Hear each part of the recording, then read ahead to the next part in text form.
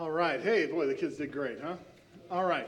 So you may have noticed that in that play, which I wrote that play, and some of it is just taken directly out of the Bible. The first half was largely taken directly out of Scripture, quoted Scripture, and then a bunch of it wasn't. I hope you can tell which parts were and which parts weren't. But the other part was really like that second half is really my speculation of like what might have happened, right? Because that's what fascinates me when we look at the account from Scripture. Luke 2, chapter 20 says this. Do we got it? The shepherds returned, glorifying and praising God for all they had heard and seen as it had been told them. And then we don't hear about the shepherds ever again in Scripture. We don't know what happened after that. And so I like to think about like what might have happened, because I don't think that they told everyone and everyone just said, "Oh, that's amazing, that's great." Because that never has been the case. Anytime Jesus is proclaimed, people doubt, people are speculative, they don't believe it. And so they probably faced some of the types of things that we depicted in the play. People doubting them, people accusing them of heresy. You had people back then, at that time in Israel, because they were occupied by the Roman government, most Israelites were hoping for and longing for and looking for a militaristic Messiah. They wanted someone who would free them from the Roman Empire. And so that's really that last character, Charlie. That's what that represents, right? That was truly the hope. And really most of the disappointment and denial of Jesus was around the fact that he wasn't trying to lead a revolution against the Roman Empire. And so that's kind of, when we think about what was it like for them to go and proclaim this good news that they had received, what are they going to be faced with? And we know that it probably wasn't received well. And why would that be the case? If they're bringing what we call good news, why is that the case? Well, the Apostle Peter, who's one of Jesus' closest followers, he wrote a letter that we have in the Bible. We call it 1 Peter. There's two of them, 1 and 2 Peter. 1 Peter chapter 3, he asks a similar question. And so we're going to look at a few verses in 1 Peter chapter 3, starting with verses 13 and 14, where he says this: "Now who is there to harm you if you are zealous for what is good? But even if you should suffer for righteousness' sakes, you will be blessed. Have no fear of them, nor be troubled." His question that he asks is, who is there to harm you? And the answer, when we think about that question, is, who is there to harm you if you're zealous, right? If you're passionate about doing what is good, who is there to harm you? And the answer is, frankly, a lot of people, right? That's not the obvious answer is, well, there's quite a few people who would be interested in harming you. It's not something that is universally accepted. Well, Paul, the apostle, also asks a similar question in Romans chapter 8, where he says, if God is for us, who should be against us? Right? If God is for us, who can be against us? His question is essentially like, if God is on our side, who can be against us? And again, the answer is a lot of people. Right? It's not as though you just say, hey, I'm on God's side, I'm fighting for the sake of the faith, that is then universally well received. No, there are a lot of people who might be against you. Just because you are on God's side doesn't necessarily mean anything. The real implication of this question is, if God is for us, what does it matter who is against us? He says, if you suffer for the sake of righteousness, you will be blessed. That even though we may suffer for doing what is good, we will be blessed, but only if you suffer for doing what is good, right? If you suffer just because you're a jerk, that doesn't benefit you in any way. But he says, if you suffer for doing what is good, then you are blessed. He encourages them not to fear intimidation. He says, don't be afraid of those who might cause you to suffer for the sake of righteousness. In Isaiah chapter 8, he speaks to this, the prophet Isaiah speaks to this, and the fear that we should have. He says this, verses 11 through 13, "For the Lord spoke thus to me with a strong hand upon me, and warned me not to walk in the way of this people, saying, do not call conspiracy all that this people calls conspiracy. Do not fear what they fear. Do not be in dread. For the Lord of hosts, him you shall honor as holy. Let him be your fear. Let him be your dread. Connected to this idea that if God is for us, what does it matter who's against us, is this idea that we have a better thing to be afraid of, right? God is so powerful that if he were not on our side, we ought to be afraid. But if we know that he loves us, then that is actually security in knowing that he is on our side. And what he tells us here is the world is afraid of a lot of things, right? The world has all of these conspiracies, has all of these things that they tell you to be afraid of, right? If you just turn on any news, and I don't care what news it is, whether it's traditional news or some alternative news source that you've found online, all news is based around the idea of, at 6 o'clock, we have something new for you to be afraid of. And stay tuned at 11 for something new to be afraid of. Right? That's the whole thing is based on either like making you afraid or angry. Right? And when it's put forward constantly for you of here's something new for you to be afraid of. But what he's saying is don't be afraid of the things that the world is afraid of because we know that we have something better than that. You should not be troubled even when the state of the world is quite troubling because we know that God is in control and we know that he is stronger than those things. We'll continue with verse 15 of chapter 3. He says, but in your hearts honor Christ the Lord as holy, always being prepared to make a defense to anyone who asks you for a reason for the hope that is in you, yet do it with gentleness and reverence. He says the alternative to being troubled and being afraid and all of these things is to sanctify Christ as Lord in our hearts. Now, I know there's a couple of words in there that are very churchy and like you didn't use them. You didn't use the word sanctify this month.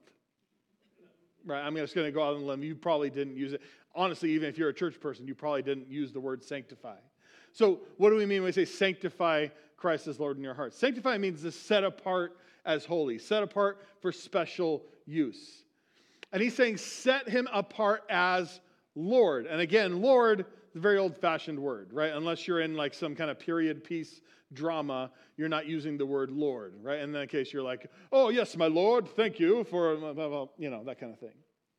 Well, we don't use the word Lord anymore. But essentially means someone that you intend to obey, right? It's master. It's the person that you are responding to, that you are going to obey. So when he says sanctify Christ as Lord in your heart, he's saying set him in a special place as being in charge in your heart.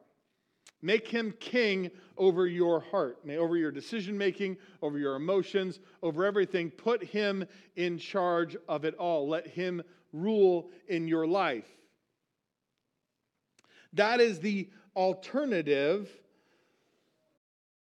to being afraid, is to allow him to be in charge in your life.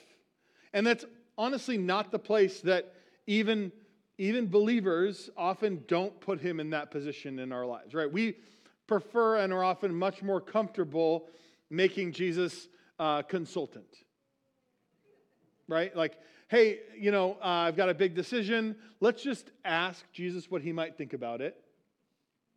And then, like, Jesus, you can weigh in, and I might go with you.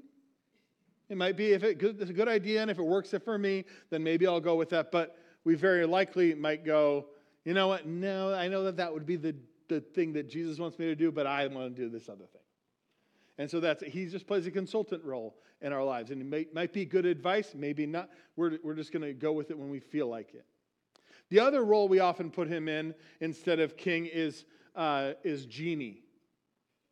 Right? Is that kind of like something is going wrong or I need something to change. And so I'm just going to, kind of pick up my magic lamp. And maybe for you, it's your Bible. And you're going to rub it and make a wish and hope that it comes true. Right? That's often how we approach prayer. It's how we approach often and just our dealing with God is, I have a problem right now. Let me make a wish and hope that God makes it go the way that I want it to go. That's, again, much different than allowing him to rule in our lives, allowing him to have the position of king in our lives. But that's what he calls us to. Now, in Isaiah chapter 29, verse 13, he speaks to this reality of how we don't view God correctly. This is the prophet Isaiah speaking, and he says, "This people draw near to me with their mouth and honor me with their lips, while their hearts are far from me, and their fear of me is a commandment taught by men." He puts forward this idea that we honor him with our lips, but our hearts are far from him. So we say the right things, but our hearts are not in it. Right? And you know people like this. You know people like this in your life that you can't trust the things that they say. Right? They say they're going to be there, but then they don't show up. And you know that just becomes part of their life. And oftentimes that's us with Jesus. And does Jesus feel that way about you? That you say, you talk a good talk. You say that you believe. You say that you're going to do these things. But does it actually come through in how you live your life? So what Peter is saying here is that when we suffer for the sake of righteousness, when there are people that are against us, when there are all these bad things that might happen to us, the alternative is to sanctify Christ as Lord in our hearts personally. And oftentimes, we get worked up about how other people are doing these things, right? This is a big thing at Christmas that we get, there's this whole war on Christmas thing, right? Where someone says happy holidays and we take it as a personal offense. How dare you? It's Merry Christmas, right? But the thing is, it's what we do about it. How do we honor Christ in our hearts? How do we honor him? And when we honor him, it will cause other people to honor him. That's the best thing you can do. If you want people in your life to treat Jesus with respect, is for you to treat him with respect. I've learned this lesson through my father-in-law used to own a Corvette, and he took really good care of this Corvette. He wouldn't even drive. If it was raining, he wouldn't even drive it. And so one day he had driven it to work. He used to work up in Placerville, and he had driven it up there, and it was going to rain. And so he called me and asked me if I would come and get it, drop my car off and drive his car back and park it in his garage. And I was terrified. Okay? Because, he always took such good care of this car, kept it in really good condition and all that. And I'm just not a car guy. I'm not necessarily super. But that day I was 10-2. I was on the road. Definitely not even look at my phone, anything like that. Driving so carefully to get this car home, right? Because of how he treated it.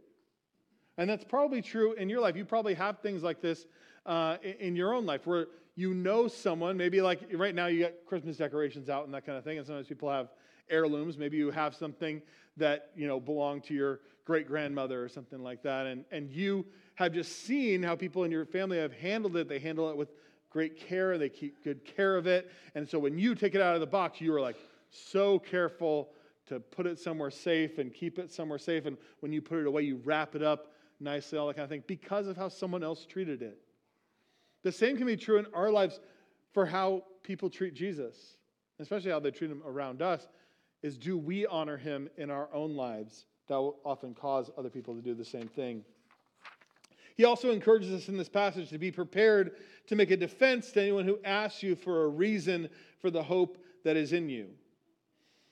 He wants us to have a reason, to be able to give a reason. If we are believers in Christ, we should be able to tell other people why, be able to tell people what he has done for us, to give them a reason for the hope that is in it, yet with gentleness and respect. He actually gives us a direction about how to do that it's not to be argumentative, it's not to beat people over the head with it. It should be done with gentleness and respect.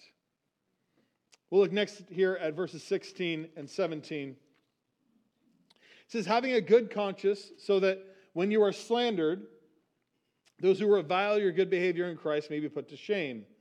For it is better to suffer for doing good, if that should be God's will, than for doing evil. That is a real obvious thing here. He tells them it's better for you to suffer for doing what is good than for doing what is evil. That's pretty obvious and natural. Again, you don't get any credit for being a jerk. Right? No one's going to, if everyone hates me. Why? Well, I'm a bad person. Okay, well, then that's just what you get. But he says, but if you suffer for doing what is good, then you get credit with God. So he encourages us to keep a good conscience, right? And again, that's for good reason. God gave us our conscience for a reason. If something feels wrong, it usually is. And we should respond correctly. James chapter 4 speaks of this in verse 17, where he tells them, whoever knows the right thing to do and fails to do it, for him it is sin. We'll look lastly here at verse 18. He says, for Christ also suffered for sins, the righteous for the unrighteous, that he might bring us to God, being put to death in the flesh, but made alive in the Spirit. So here in this last verse, he tells them, for Christ suffered once for sins. He's giving them a reason for all the other stuff that we've talked about. Where he gives us all these other commands. Now he's going to give us the reason. Why should we do that? Because Jesus died for sins. So if we go over the things that he has said in this passage, where he says, you are blessed because Jesus died for sins. He says, do not fear, and do not be troubled, because Jesus died for sins. Honor Christ as Lord in your heart, because Jesus died for sins. Be ready to make a defense for your hope, because Jesus died for sins. Keep a good conscience, because Jesus died for sins. Peter gives us these instructions in this passage, but it is all justified by verse 18. He tells them to do these things because Jesus died for sins. Christ Jesus died for sins once and for all. There's no going back. Oftentimes, people get this twisted, even believers, but certainly when I talk to people that aren't Christians, that aren't believers out in the world, there's a very different situation. If I meet somebody for the first time, there always comes a point in the conversation where they say, well, what do you do? And then I say, well, I'm a pastor, and then it changes. Everything changes. It either the whole conversation becomes about that, or it becomes about that person trying to get out of the conversation as quick as possible. Right? And part of that, oftentimes in those conversations that I have, I get to this idea that people have this picture of Christians and this picture of Christianity, that being a Christian is about not doing a bunch of stuff. We've got a big list of things we're not supposed to do. And then we try to do some good things, and all of that to try to earn our way to heaven, right? That if we get enough, if we don't do enough bad things and we do enough good things, then eventually we'll earn our way to heaven and be able to go to heaven when we die. And I'm here to tell you today, set the record straight, that is nonsense. That is not what any of this is about. It's not about what we've done. It's about what Jesus has done. Because all of us fall short of the standard, right? None of us are good enough. To God's standard is perfection. And we're not good enough. And so we're destined to spend eternity apart from him, what we often refer to as hell. But God loved us enough that he sent Jesus in the form of a baby. That's what we celebrate at Christmas, is that God took on human form. And then he lived a sinless life, right? He grew up, lived, and he never did anything wrong. He never hurt anybody. He never lied. He never stole. He never did anything wrong in his entire life. And then he died on the cross for our sins. That his death on the cross paid for our sins because God said it did. Right? God said that is substitutionary. That can be your death. And so all we have to do, if we want to have peace with God, if we want to go to heaven when we die, if we want to have abundant life here and now, all we are required to do is to simply accept that. To say, yes, I want that. That forgiveness that you've offered, I want that for myself. And I want to make you Lord in my life. I want to give you control of my life. I want to turn it over because how I've been trying to make myself happy isn't working. And so I want to turn my life over to you. That is all that is required. It is a free gift. It's not about what we do. It's about what he's done. That's why Peter says all these things, because Jesus died for sins. Because anything then that we do, any good that we try to do as Christians, anything that we try to not do is simply out of a response to what he has done for us. That because he has loved us so much, we want to do those things. But we're not trying to earn anything at all.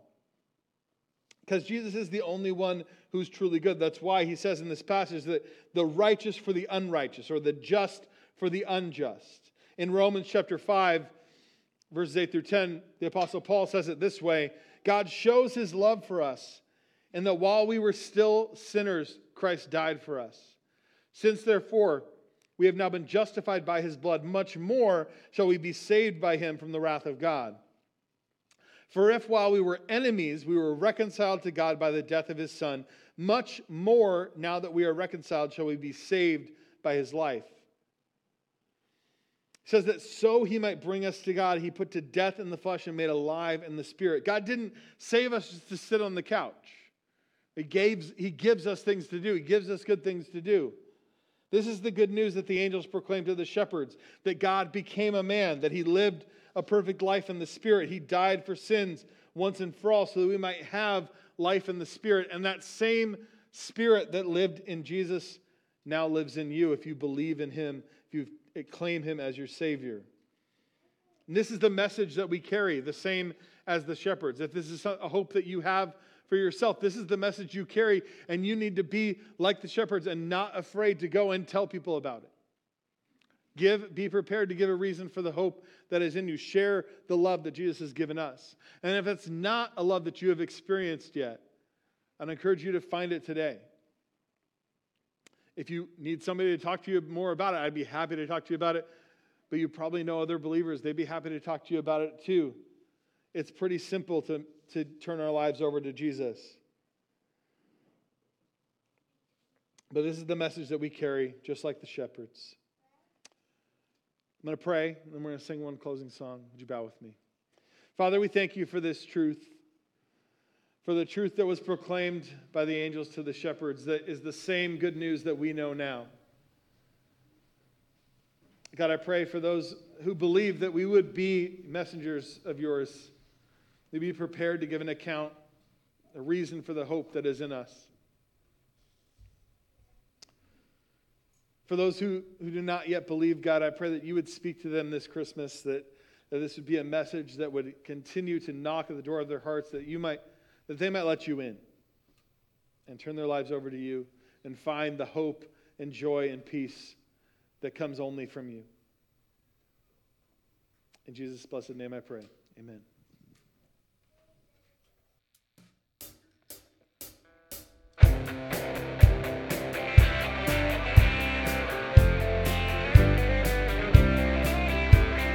Joy to the world, the Lord is come. Let earth receive her King. Let every heart prepare him room.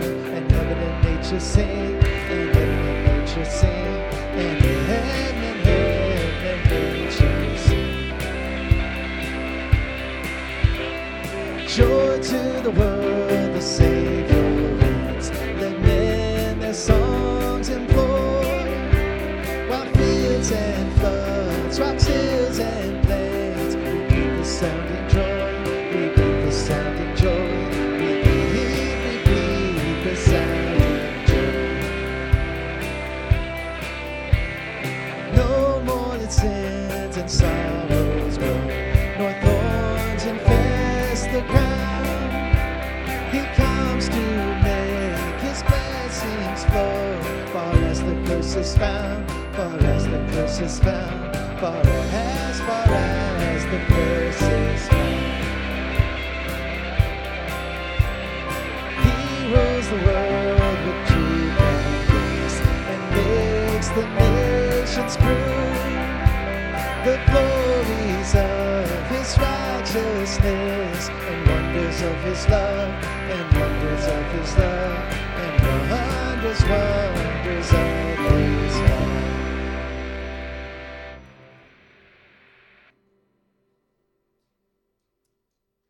And now, in the name of the Father, and the Son, and the Holy Spirit, I send you out to take the love of Jesus, the hope of the gospel, to everyone you encounter this week. Merry Christmas.